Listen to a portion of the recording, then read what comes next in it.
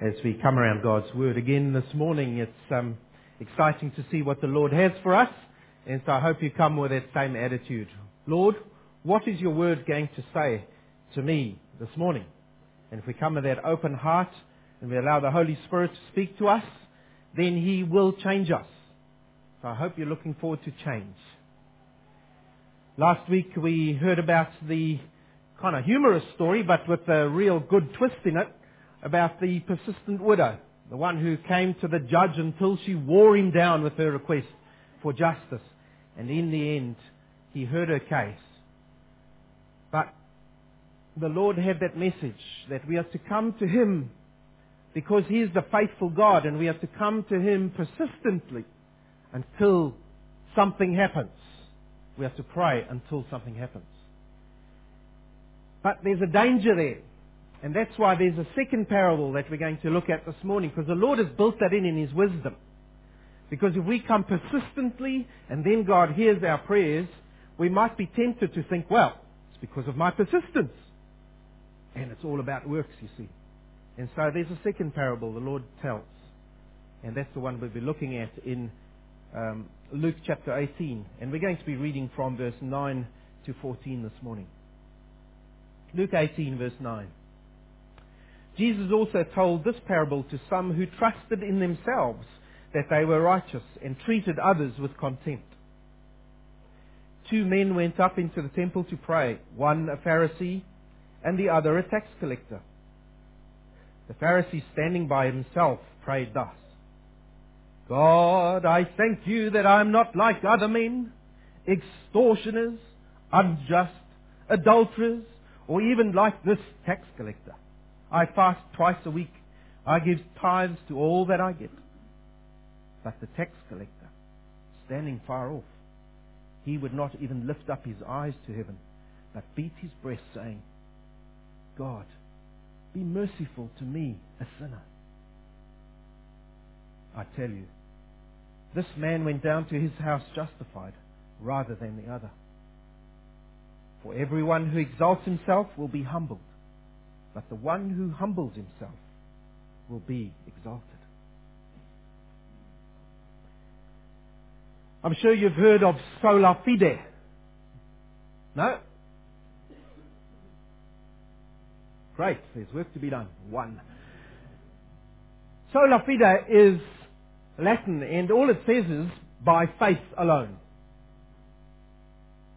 One of the 5 solas, or one of the 5 core doctrines of the Protestant Reformation that happened way back in 1517, so it's not a wonder that you don't remember. But during the Protestant Reformation, when Christians came up against the false teaching and the perverted works that was happening inside the Catholic Church, they came up with these 5 core doctrines of the Christian faith that they wanted to stand on. And these are the 5 doctrines. Sola Scriptura. Scripture alone is our authority. By sola fide, there's our one. By faith alone will we come to the Lord. Sola gratia, because of God's grace alone.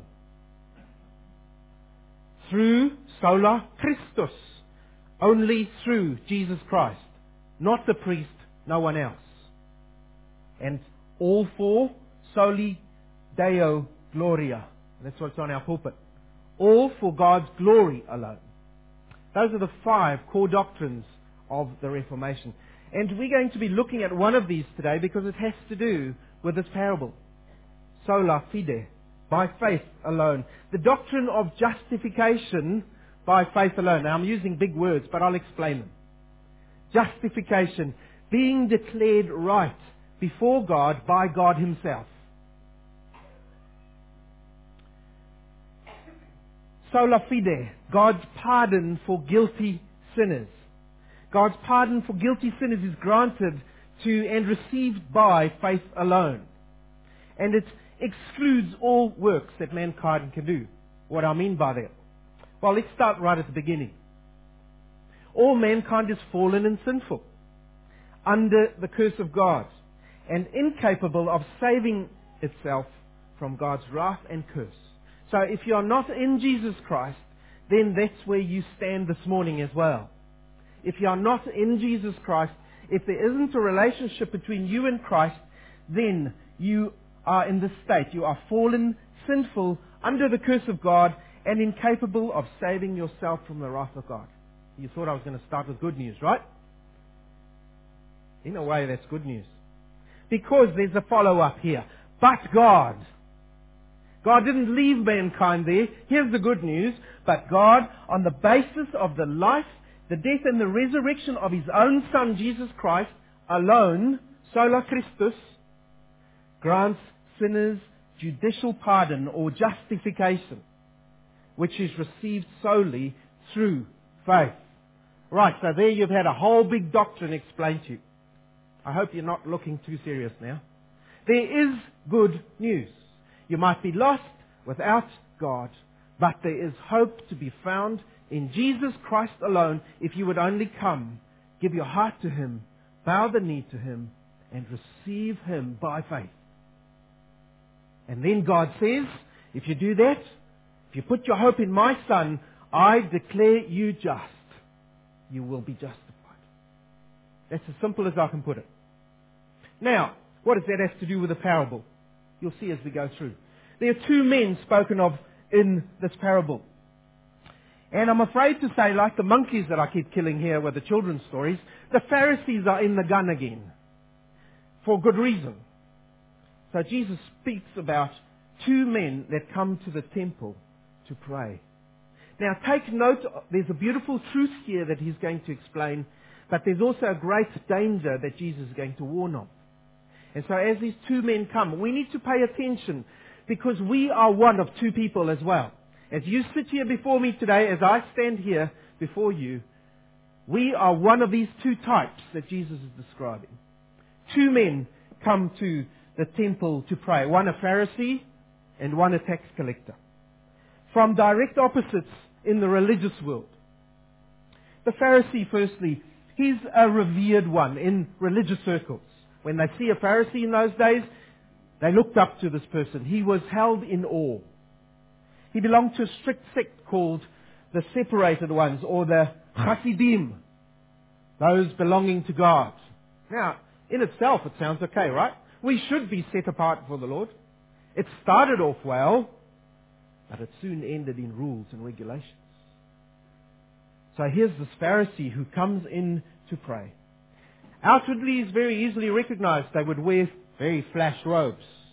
Everyone would know this is a Pharisee. And they'd even have someone walking ahead to announce what they were going to do. The Pharisee is now coming to pray in the temple. And so he would come in and pray, announced. He was fully recognized. He wore rich garbs. He adhered to a strict law down to the minutest details. So far that they would tithe their tenths of their herbs in the garden. Alright? They would count the very leaves on the plants down to the tenths. They would pluck off those leaves, and those would be tithed to the Lord. That's how strict they were. Are you that strict? We'd have lots of herbs in this kitchen of ours. But that's how strict they were. But get this person. Rules are what's important to the Lord. How I come and how I'm seen is very important to the Lord. That's what they thought. They avoided contact with ordinary people, lest they become defiled. So here are the leaders of Israel who's supposed to lead the people, but they distantiate themselves from people because the people might dirty them ceremonially. How's that going to work? That's not all. Pharisees fasted a lot. They must have been really skinny, unlike me. They fasted twice a week, and we're going to see that's going to come out in his prayer. They're only supposed to have fasted once a year by God's law, and you can look that up in Leviticus 16:29. But the Pharisees fasted twice a week, and they were very proud of it, and they let everyone know that they were fasting. Why? Because they were self-righteous. And they wanted to be seen as righteous. They wanted to be seen as super holy. That's not all. When they prayed, They announced they would pray. They had someone walking ahead of them in the street. They had the specific places on street corners that were very visible, 360. And they would go and stand there after they'd been announced. And they would bow their heads or lift up their hands in prayer. That's usually what they did, eyes uplifted. And then they would pray loudly, very long, so that everyone could hear and see. That was a Pharisee. I'm not overdoing it. It's described like that in historical documents. And right here in our text, we're going to come to his prayer now. Now, in contrast, remember last week we had contrasts. Jesus described this judge who was so full of himself that he couldn't help himself and lost. And then we had the widow on the other side who really needed help. Well, here we have another contrast. The tax collector, or the publican, it might say in your Bible. In the religious world, they were the despised ones. They were looked down on. People didn't want anything to do with them, especially Pharisees. And they were despised for several reasons. The first was that they dealt with Gentiles all the time. Why? It was their job. They had to take in taxes, and so they had to deal with Gentiles, non-Jews, unclean ones. Secondly, they had to deal with the Romans because the money they took in had to go to the Romans, and so there was going to be some contact with the Romans. And we don't like the Romans, we hate the Romans. They are Gentiles. They are unclean, very unclean. And so tax collectors were despised. And also, they were seen by the Pharisees. Now listen to this, pot calling the kettle black here. They were seen by the Pharisees as corrupted by money. What did Jesus say about the Pharisees? They love money. They were known for it. But here the Pharisees looked down on tax collectors because they saw them as corrupted by money. And then lastly, if that's not all, they were seen as swindlers of the people. Now, this was probably very true. They did cheat people. Because it was known that tax collectors asked much more than they're supposed to have. Because they pocketed the rest. They had to have an income. And so they were despised in the religious world. So there's our two contrasts. Two of these men coming to pray in the temple. Got that? Now, let's look at their prayers. There are two different types of prayers offered here to the Lord. Verses 11 to 12. Notice the posture of the Pharisee. The Pharisee comes and he stands in the temple. Now, before you think there's something wrong with standing and praying, nothing wrong with standing and praying. They all used to come and stand in the temple, put on the prayer shawl, and then pray. Or you could bow down. Didn't matter. So there's nothing wrong in his standing. But the thing that was wrong was where he stood. He stood as close to the curtain as he could get. You see, the public, even the priests, were allowed to come in to a certain space in the temple, and then they could pray there. And so this Pharisee comes and he stands as close to the Holy of Holies as he can without getting into trouble.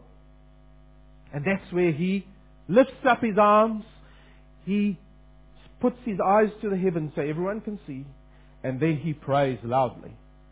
Do you see him standing over there? And what did he pray? Let's look at the content. What did he pray? It says here in your text, he prayed to himself. Now, there's two ways he could do this. And he did both. He prayed to himself. He prayed loudly, more of an advert than a prayer, because he wanted people to hear what he was praying. Even this tax collector that was standing there in the temple could hear what he was praying. And then you need to note his words. He prayed outwardly addressing God, but inwardly he was actually speaking to himself, telling himself what a good fellow he was, but doing it loudly so God and the people could hear. And you see, this prayer doesn't reach God at all. And Jesus states that a little later. Because it's a prayer of idolatry. What is this Pharisee doing? He's worshipping himself in the temple out loud. And he thinks it's for God. And this is his prayer. Verse 11. God, I thank you that I'm not like other men. Do you hear the humility? I am not an extortioner Really? With spiritual things? I am not unjust. Didn't want to speak to people who are unclean. I'm not an adulterer outwardly. Or even like this tax collector now, that's loudly said so the tax collector can hear standing in the temple. Very loving. I fast twice a week, and now he lays out his pedigree before the Lord. You hear?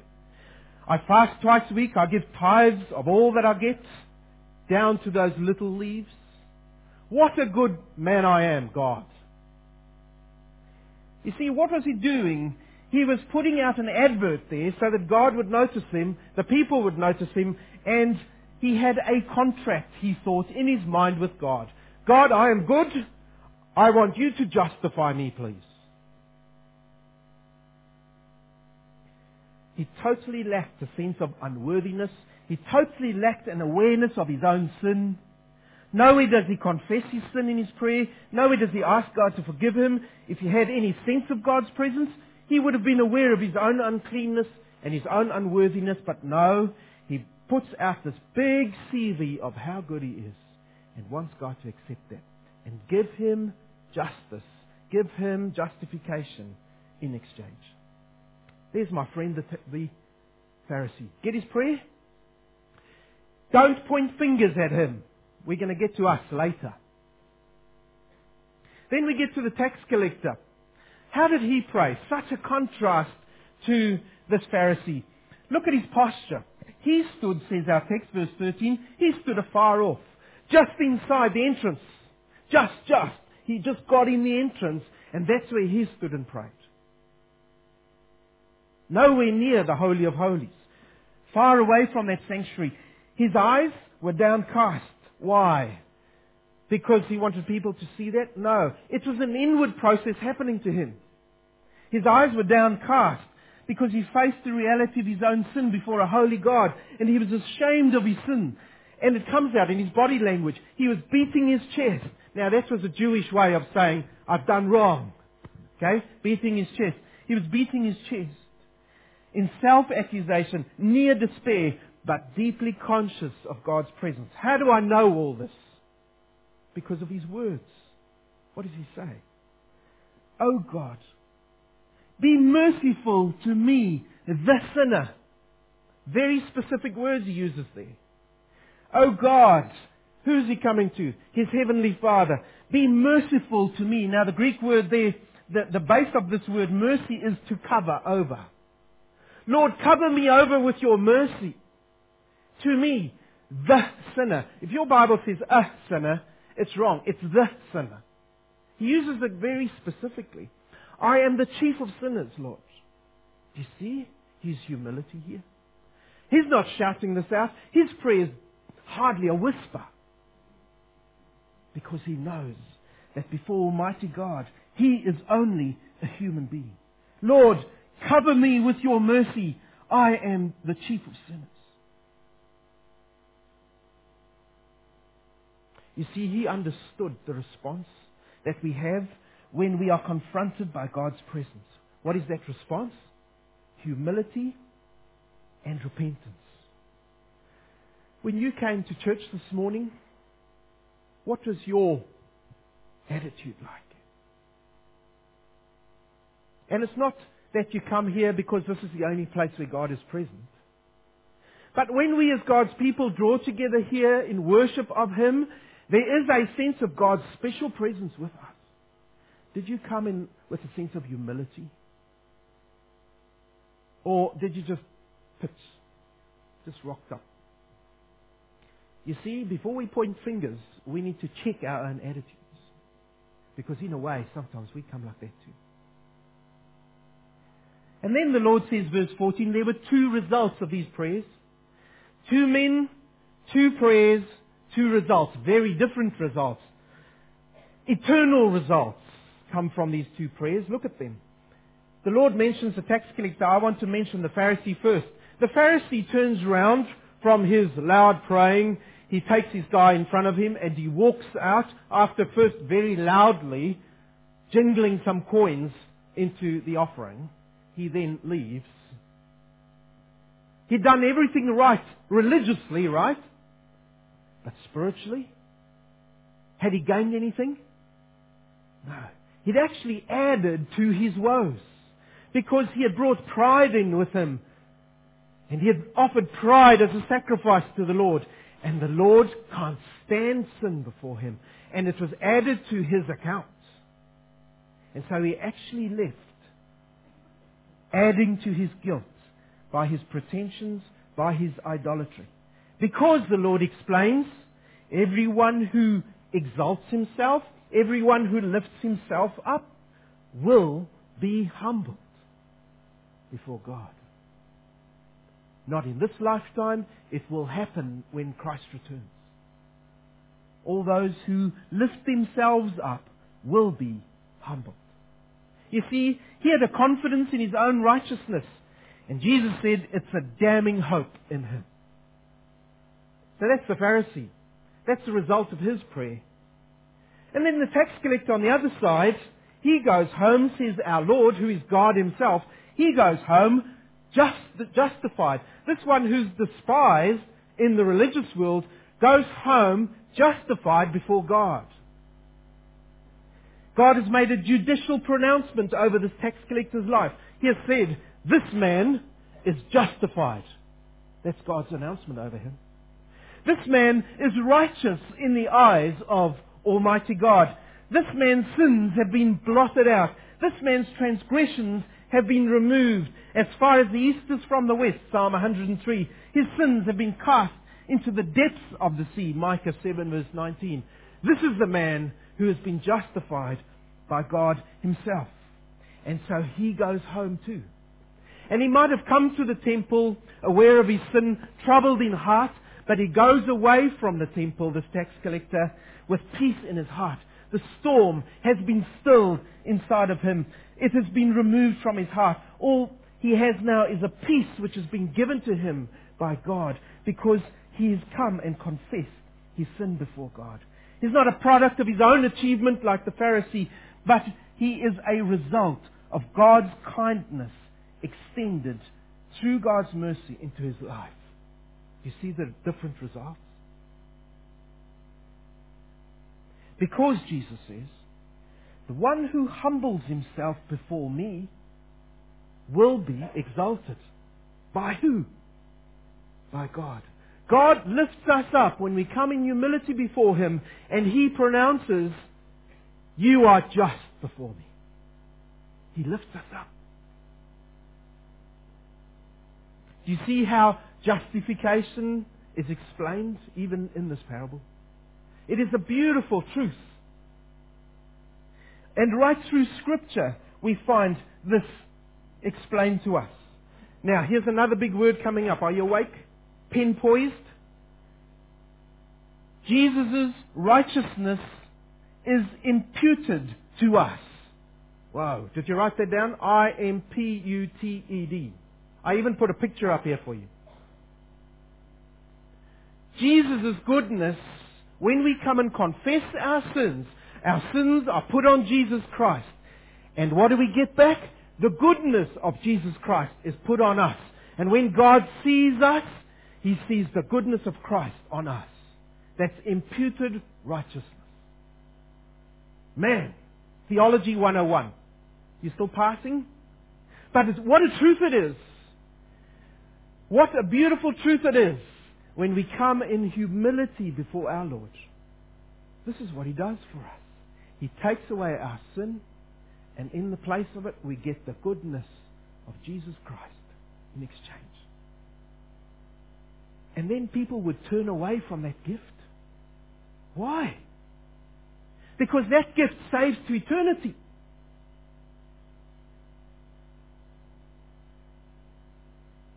Second Corinthians 5 verse 21 says this, for God made Christ, who never sinned, to be the offering for our sin, so that we could be made right with God through Christ.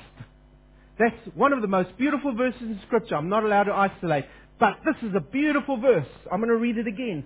For God made Christ, the one who never sinned, to be the offering for our sin, the one who always sins, so that we could be made right with God through Christ. What a beautiful truth. I hope that's a reality in your life as you sit here this morning. Have you been made right with God through Jesus Christ? Or are you still hobbling through life with your own goodness? I'm a good person. I will make it. J.C. Ryle, my famous dead guy friend, he said this. Listen. The best way up to God is a soul on bent knees. And the fastest way down from God is a stiff neck held high. Now, in the attitude of your heart, have you got bent knees before God or a stiff neck? Are you doing it your way?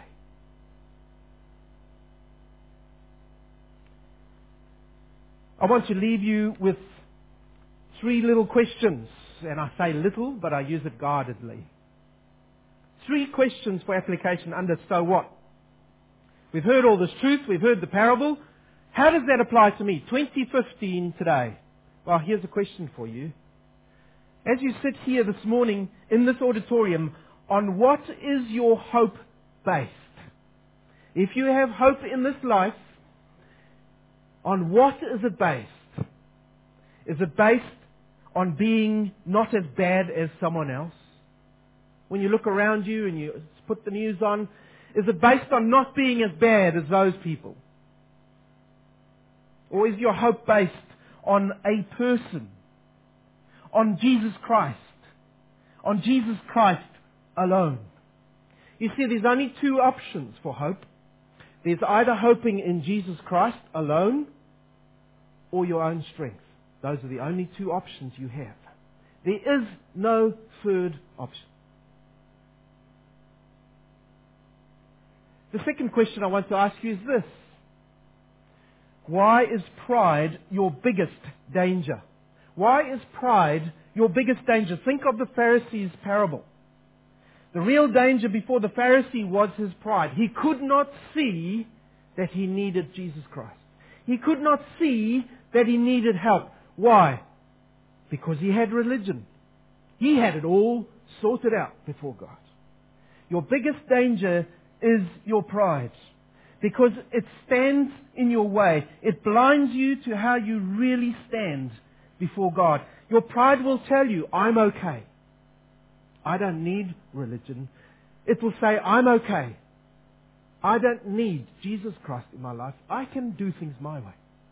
That's your pride speaking. Instead, humility pleads for mercy.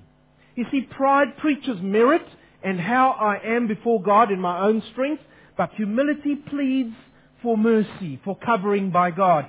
Humility says, oh God, be merciful to me, the sinner. Where is your heart this morning? It can only be in one of 2 places. And then lastly, if you're a believer here today, I want to ask you a very straight question. And you know me, I like straight. If you say you're a believer here today, on what do you base that belief? On what do you base your hope? How do you know that you're saved? Oh, Calvin, I know. I've been a Christian for 23 years. I know I'm saved. Well, the Bible also teaches that the heart can be deceived. So is that all you're basing your hope on? What you know? Or, I've been a Christian for 23 years. Look, 23 years I've been walking as a Christian. So are you going to base your faith and your hope on the way you've walked for 23 years? That sounds like the Pharisee to me. Because it's by works. No, there's something more we can do. We can actually take a test. You ready to take a test?